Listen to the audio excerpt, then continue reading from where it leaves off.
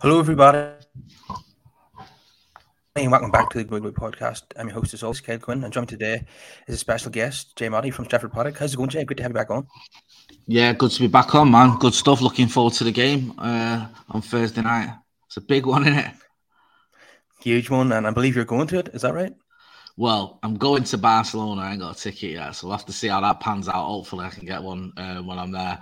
But yeah, I'm going to make the trip and take the plunge, and we'll see anyway. Because I think it's been a bit difficult to get tickets for a lot of people who haven't gone through United and got any away end because of what happened. I think it was the Frankfurt game where Frankfurt fans just invaded the new camp. So they're being a bit stricter at Barcelona now with tickets or people buying tickets from abroad or whatever. So we'll have to wait and see. Yeah, but worst case scenario, I'll just have to find somewhere in Barcelona to watch it. It's not the end of the world, is it?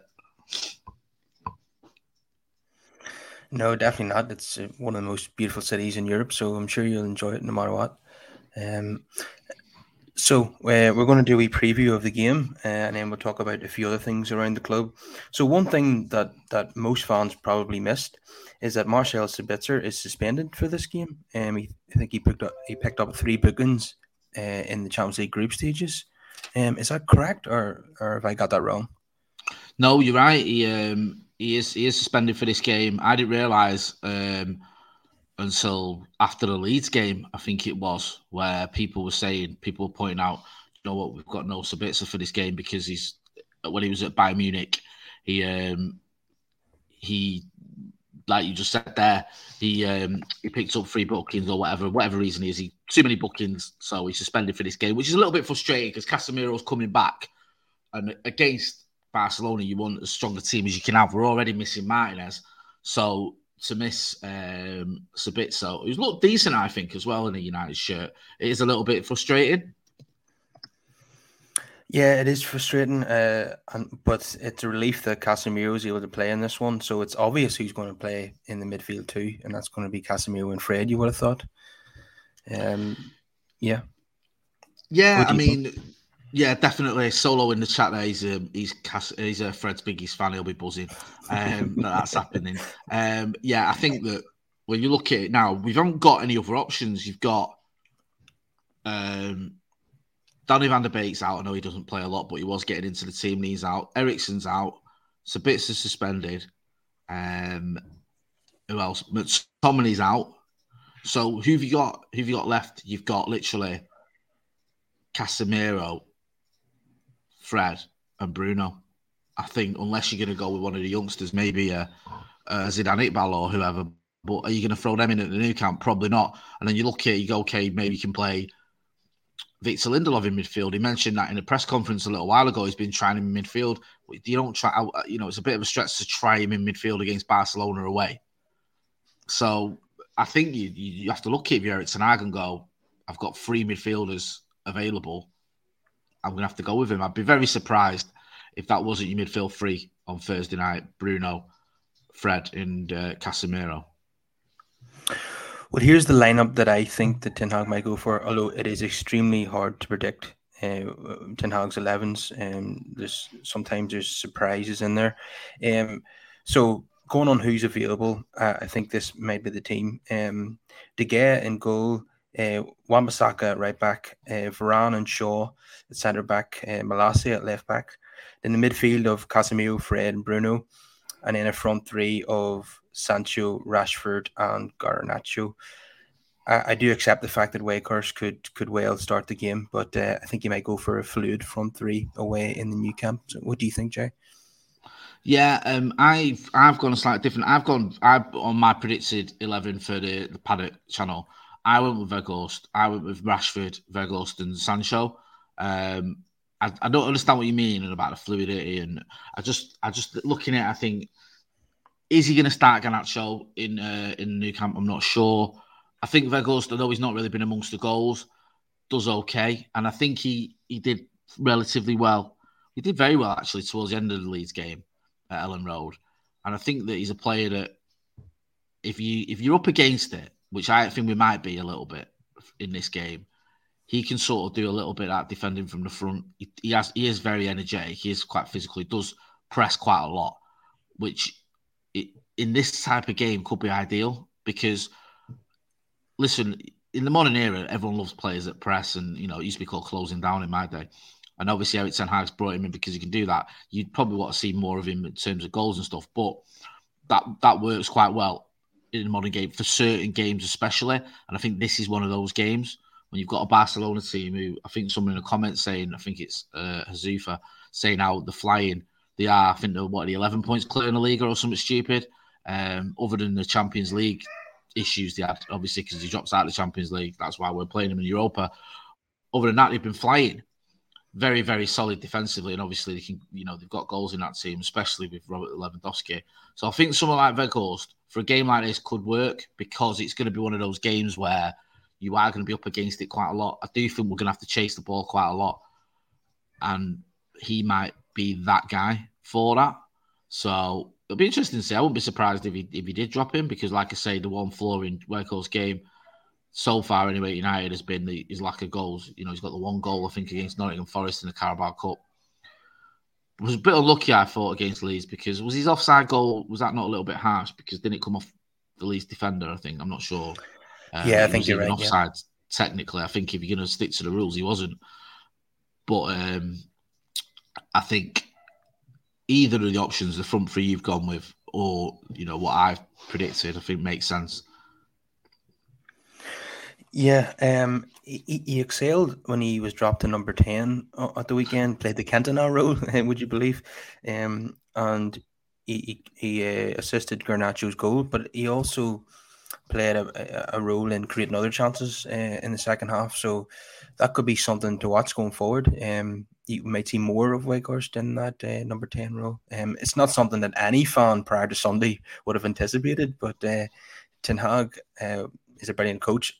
By the way, I know I've said this in the previous show, but Ten Hag was the one who turned the game around on Sunday with his substitutions and changing a few players around into different positions. And we just started to dominate then, didn't we? So it was great to see. Yeah, he did, and he's very, very good at that. It's you look at when he has to make changes, he makes them. Like you say, Weghorst and someone else in the comments is talking about him. He seems to really do well in number 10. Maybe there is a situation where Weghorst goes into that number 10 role and Bruno perhaps goes onto the right-hand side. He's used him there before. I'm not sure. And Marcus goes up front. Could happen. Wouldn't be beyond the realms of possibility. I just wonder whether, just for this game in particular at the new camp, he just sort of sticks to a slightly more, I don't know if reliable is the right word, but sort of more established front three of having Weghorst there, who has played a lot of games since he's come in. Marcus on the left, and Jadon Sancho is now back in the team on the right-hand side. I don't know if that might be something that just sort of perhaps is a little bit of a more safer option. So you'll think he'll go for the more experienced front three and maybe bring Garnacho on after 70 minutes or so when Barcelona legs are tired? Yeah, I mean, he's good at that. Any Garnacho stretching the opposition, stretching the defence. You can do it through the start, but especially as a substitute, we've seen it. What the impacts he's had late on in games, both against Leeds and against Fulham as well. I think against Villa in the cup. So yeah, I'd be all for that. I think if there was like one goal in it, or even if there's 2 goals in it, like if we were chasing the game and you brought Garnacho on, you'd fancy him to cause Barcelona problems. I know they're so solid defensively. I think they've conceded something like 7 goals in La Liga this season, which is just ridiculous record. But I think Garnacho can stretch anyone. And also, I think if you've got the likes of Marcus Rashford and perhaps Alejandro Garnacho running at you, that could cause you problems no matter how good your defence is. Yeah, before we continue, can everyone please subscribe to the channel, drop us a like on the video and get more comments into the live chat. It's a pity that Sabitzer's not going to play this game because I'm really looking forward to seeing him play alongside Casemiro. And it'll be interesting to see what midfield he picks when everyone's available, apart from Eriksen, obviously, for the cup final. Will he go for Sabitzer or will he go for Fred in that match? Because another thing that I missed at the weekend is that I forgot to mention on the last podcast was that Sabitzer played a big role in that Marcus Rashford goal at Leeds.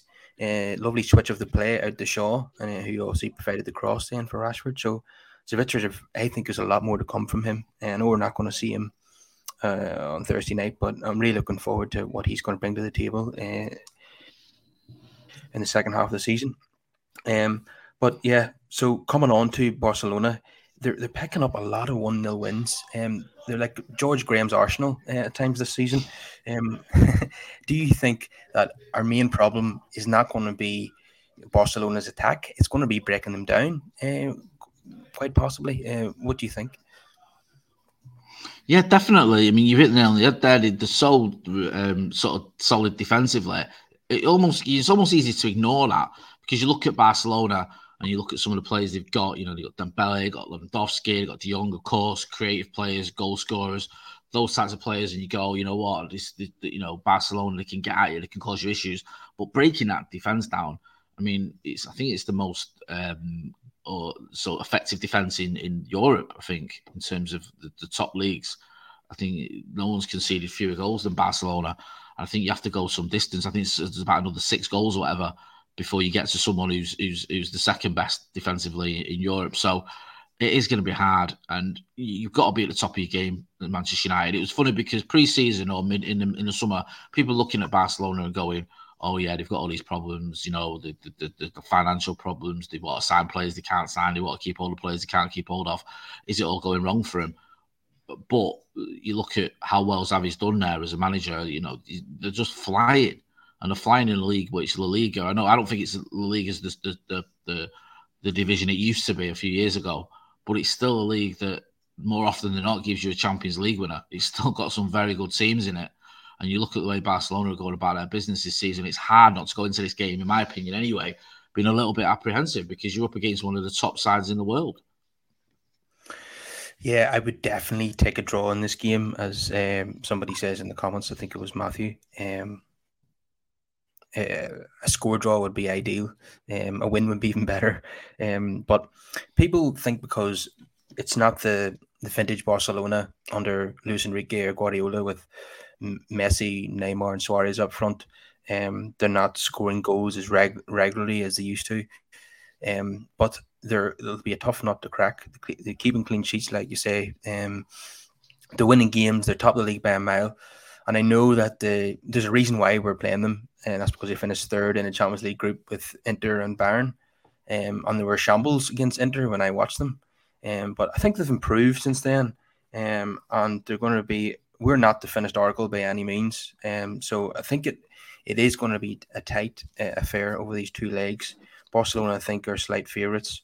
But hopefully we can shade it and beat them and get through. But here's a statistic that I wasn't aware of. I don't know if you're aware of. The only 2 United players to score in the new camp against Barcelona is York and Cole. Can you believe that? Yeah, I can believe that because Stephen Allison just told me that stat a little earlier. He asked me that question about 3 hours ago. So yeah, it's in that one game as well, wasn't it? Back in the 99 season.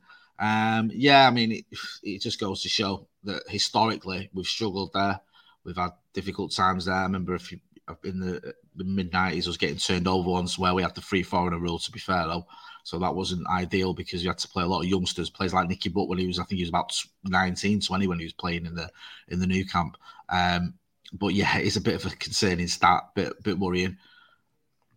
I know it's a cliche though, but history does go out the window a little bit because if you look at it, you could go, well, you know, okay, we last time we were in there 2007, 2008, we played him and we drew 0-0 away from home, but then we beat him at Old Trafford in the return leg, so we got through that way. So it doesn't mean that it's important. Doesn't mean 2 things. Doesn't mean it's impossible for United to win. But even if we don't get a result there, this is a 2-legged tie, and we've seen United do that before, where we've gone to Barcelona, got a 0-0, come back and beat them 1-0 at Old Trafford. Something like that could well happen again. I don't think that's beyond the realms of possibility. It's going to be very difficult, but it's not impossible. And I think that this Manchester United team, even though it is going to be a little bit makeshift because you're missing Martinez and you're missing Eriksen or Sabitzer as it will be now, and obviously Martial, who's just been that long-term injury, even though when he comes in, he's always seems to get injured straight away. People have almost forgot about him. So it is a bit makeshift, but despite all those factors, I still think there's a puncher's chance for this Manchester United team because we have beaten some good teams this season. We've beaten City, we've beaten Arsenal when they were, well, they still are top of the league, but when they were flying, we were the first team to beat them. Liverpool, of course, I know they're a bit erratic this season, but we've beat them.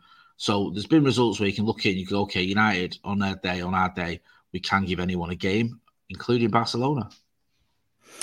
Yeah, if any player, any current player, he's going to add his name to the illustrious list of players who've scored against Barca and Nou Camp for Man United, it's going to be Rashford, isn't it? You'd think so. I mean, think he's so. just on fire.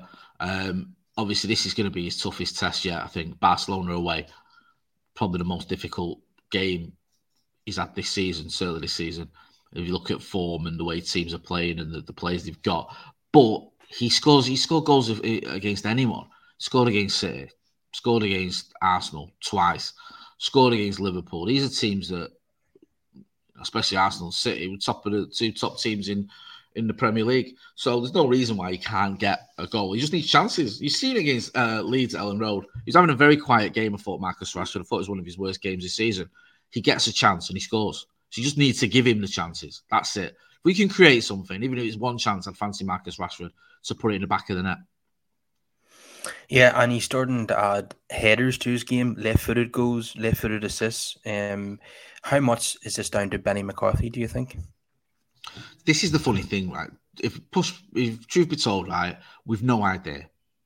I don't know whether Benny McCarthy has had a massive effect on Marcus Rashford because I'm not in training with Marcus Rashford and Benny McCarthy. But you can look at it and you can go, it does seem quite a coincidence that Benny McCarthy comes in and all of a sudden Marcus Rashford is scoring heading goals, he's scoring different types of goals, he's scoring constantly.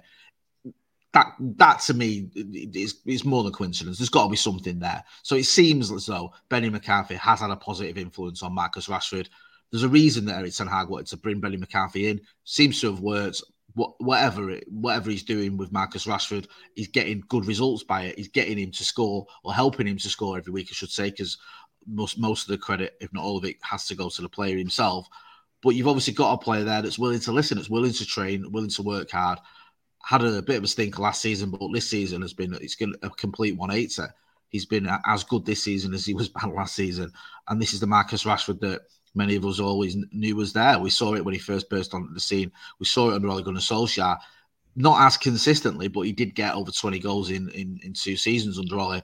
This season, the way he's going, he might even hit 30 goals. And if he can get to that 30 goal mark, that'd be fantastic. Yeah, and I think he will get there. I would love to see him add a goal in the Nou Camp to his CV. That would be fantastic. And of course, a goal at Anfield would be even better on the 4th of March. So, that'd be the icing on the cake. Yeah, definitely. Another player who's playing in this game, who will be playing for Barcelona, but could have been playing for Manchester United, and you know exactly who I'm going to be talking about here, and that is Frankie de Jong. Is this going to be an audition? Never heard of him. For Old Trafford? Yeah. Frankie de Jong, we only did about 500 stories on him during the summer. Possibly. I mean, listen, I don't think Frankie de Jong needs an audition. Erik Ten Hag loves him, doesn't he? He wanted him. I think he was his transfer priority. And at one point, it looked like he was going to come to Old Trafford. I think Barcelona accepted a bid for him. But he didn't want to leave. Whether he was just because he wanted to carry on playing for Barcelona, which is one thing, or it was the money. Apparently, he was owed 70 million quid in wages that he was expected to walk away from, and he wasn't willing to. I don't know, but Frankie de Jong, he's a hugely talented player, and the fact that Erik Ten Hag was so keen on him does worry me. It worries me. I've seen a little bit of him this season, not a lot, I'll be honest with you. But if you've got a manager like Ten Hag who knows a good player when he sees one, and he's eager to bring him to Old Trafford, there's a reason behind that. So I think Frankie de Jong could be someone we have to keep an eye on, because we know he's that sort of player who can orchestrate things, who can create chances, who can sort of get a team going and help to dictate the play. So you just need to sort of maybe get in his face a little bit. Hopefully with someone like Fred, who's very energetic, Bruno's energetic as well, and Casemiro's solid, we'll have a midfield that can cope with anything Barcelona's got to offer. Yeah, and United fans who don't watch Barca regularly will get to see de Jong at close quarters now, and get to see what we're missing or what we could potentially have in the summer. Because, obviously Bellingham, Rice, Enzo Fernandez is already gone to Chelsea, so the market's getting smaller for like a world class midfielder who's met. One of the players that we're expected to sign is another midfielder. As good as Eriksen and Casemiro have been, They are both turning 31 this month. I actually think Eriksen is 31 today, on Valentine's Day. So obviously, ideally, we want someone who's maybe in around the 25 mark or a bit younger. So De Jong fits that profile. And we know that Ten Hag loves him, and Ten Hag's hit rate has been amazing so far. So I wouldn't be surprised if he goes back in for him in the summer, because it seems as if Barca still want to sell him. They want the money for him to raise cash for other players. So it wouldn't shock me at all. But do you know what? I don't want another saga that drags on until the 31st of August. Either we do it early or don't do it at all. I just can't bear another summer of us doing 50 videos about De Jong. I know, it just got a little bit tiring, didn't it? Especially when it was like the same story over and over again, which was basically that, we wanted him. Barcelona were willing to sell him, but he wasn't willing to walk away from Barcelona for whatever reason. And it just kept going on and on and on in the same story, just rewritten by various journalists, to be honest with you. There was never any sort of progress or movement on that. And it sort of became evident towards the end of the transfer window, this wasn't going to happen this summer or in January. Maybe next summer it does. Yeah, so other threats for Barca, there's a very obvious one up front, Lewandowski. But apart from De Jong and Lewandowski, who do you think will pose the biggest threat on the night? It's a good question. I mean, they've got a lot of players who can, on their day can cause you problems. There's Gavi, there's Rafinha, who's not, is a bit inconsistent, but you know what he's capable of. The other midfielders, where you look at Kessie or Pedri, they're quality players. It's for me with Barcelona, they've got a lot of quality there and a lot of good players. But it's like, if you think of one, you think of just Lewandowski, you think, we keep Lewandowski quiet, then someone like Gavi can cause you problems. If you think, De Jong's the one who makes the midfield tick, well, you'll have someone like Pedri who'll get on the ball and get a goal or create something. So it's like that you've got an entire team where they're so solid defensively, they're so creative in midfield, and they're so much of a threat in attack. You have to be careful. I think the one that obviously stands out, if you had to pick someone, just because of the amount of goals he scores, is Lewandowski. I think he scored 23 goals this season plus 6 assists. And also of who he is. He is one of the great players of the modern era. He's a goal scorer in every sense of the word. He can get his head on things. He can score with either foot. He's just a player that just constantly gets goals and has consistently got goals over the past, 14 seasons or whatever it's been at the very highest level. So you have to be mindful of that. He's going to be a problem. But like I said, you cannot just focus on Robert Lewandowski, because Barcelona have got quality throughout that team. You don't get to where they are in the Liga with that big points gap at the top if you haven't got a class team. You don't get there just by having a class striker. You need more than that, and they've definitely got more than that. Yeah, Pedri scored at the weekend away at Villarreal, assisted by Lewandowski, and we know ourselves how difficult it can be to score goals away at Villarreal or against Villarreal at all.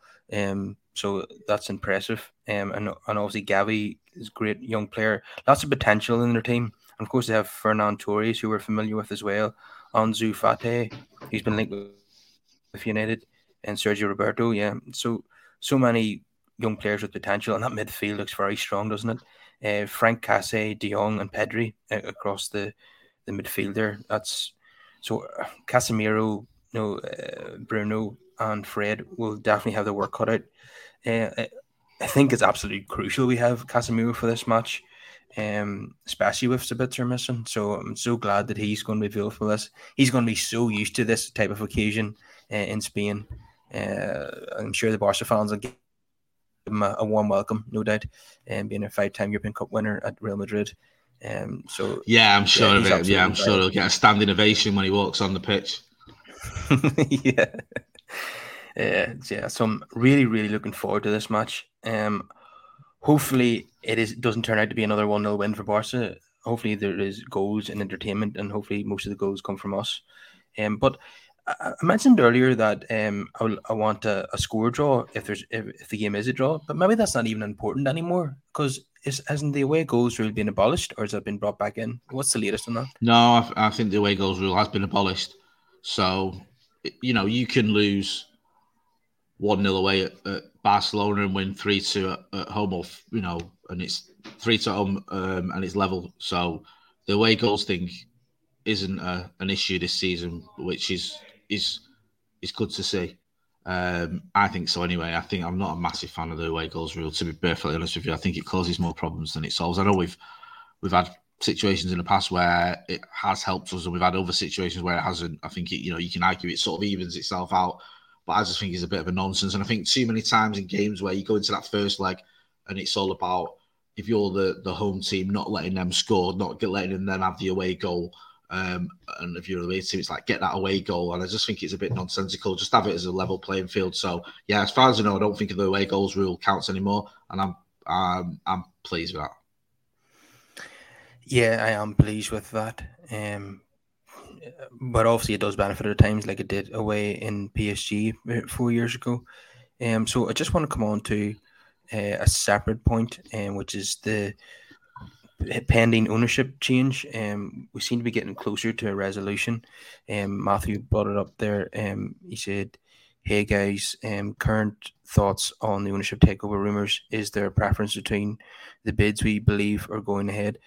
Now, everybody has their own preferences and they have their own reasons. Me personally, I don't want to see Manchester United being used for sports washing. But then again, the pool of honest moral billionaires is very, very small, if they even exist at all.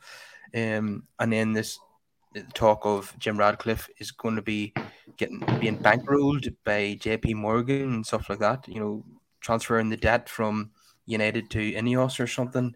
It doesn't sound as appealing now. And then there's the left field link to Elon Musk. I believe it when I see it. I really don't see that happening. Maybe it's just him putting that rumor out there, Jay, because he loves attention. But like you said on your own show, if Elon Musk did come in, he's very eccentric. He's very hands-on. He loves to sack people. And the last thing we want is Ten Hag being removed from his post, given how well he's doing. So there would be a worry for me, despite Elon Musk being one of the richest men in the world. I'd be afraid that he'd come in and make too many changes. So who would you prefer to come in then, Jay? I mean, they're all flawed, aren't they? Like, all of them. It's whether it's Elon Musk, who I think at Twitter has been a bit of a lunatic, whether it's Jim Ratcliffe, who you talk about the debt still carrying on. I don't want us to be sports washing. I think that's my priority. If I had the least preferable one would be anything to do with sports washing. I think that Sir Jim Ratcliffe, while there are issues there around the debt and stuff, he does seem slightly more preferable than some of the other names that have been bandied about. So, yeah, I think that is probably the way I'd go. But I have a feeling that it's going to end up being a sovereign state. I do. I think that there's talking that the Qataris coming in with massive money.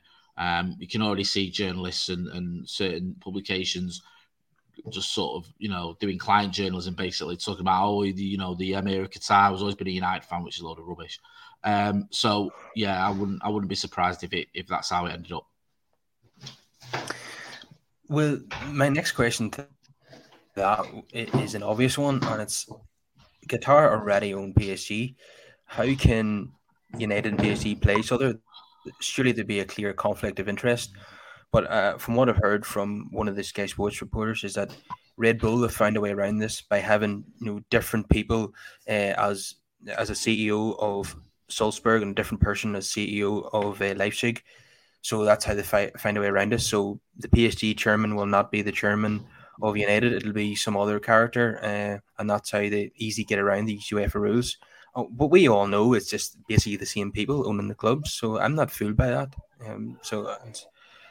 I don't like a situation when we're involved in a conflict of interest with another club, I don't either. I think it doesn't sit well with me at all. So, no, I agree with that. It's just, there's a lot of sort of shady stuff going on here, isn't there? And there's a lot of things where you look at it, you go, this isn't great. And there's a reason to not like this one. There's a reason to not like that one. So we'll just have to wait and see what happens with them. But yeah, there's a few sort of question marks around a few of them.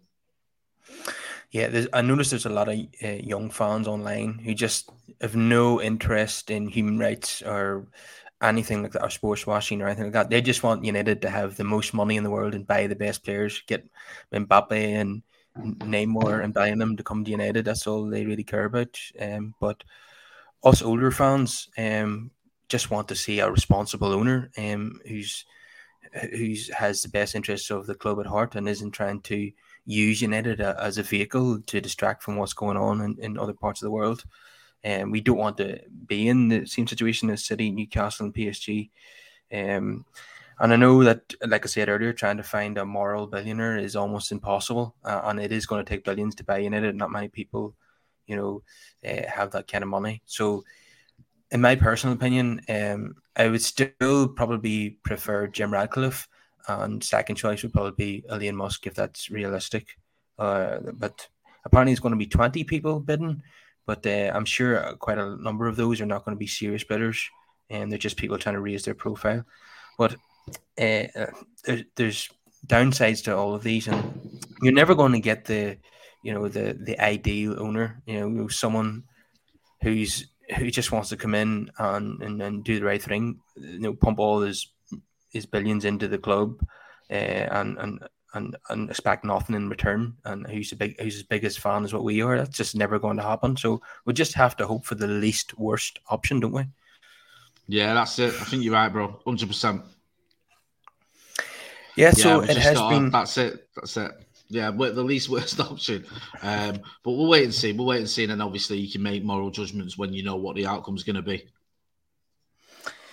Yeah, no doubt we'll be doing. You'll be doing a show, and I'll be doing one whenever the new owner takes over. Just one last thing. Did you hear this rumor that the Glazers, when they sell United, want to buy Liverpool? I hope so. That would be fantastic. Honestly, can you imagine? That'd be hilarious. After they were giving us grief and the Glazers in and all that. Yeah, for what is it? 18 years, the Liverpool fans have been chanting Glazers in, and that would be something else if they ended up down the road and took over their club. And then people have said, I mean, the Glazers have spent millions on players. What are you crying about over there at Old Trafford? They just don't understand. No, but they will understand. The money that's been wasted and the debt we're in and everything else. The way the club's been allowed to sort of, fall behind in the training ground and the stadium and everything else, and the fact we've let our rivals steal a march on us. So yeah, they don't understand at all. It's annoying. But they'll soon understand if the Glazers take over at Merseyside, and they'll understand then, all right. Yeah, exactly. That'd be hilarious. Definitely. So hopefully we can get at least a draw on, or even, I suppose a 1-goal loss wouldn't be the worst result in the world, and get them back at Old Trafford and get through to the next round. And hopefully Ten Hag can pick up a trophy at the first attempt. He's already got to the first final possible.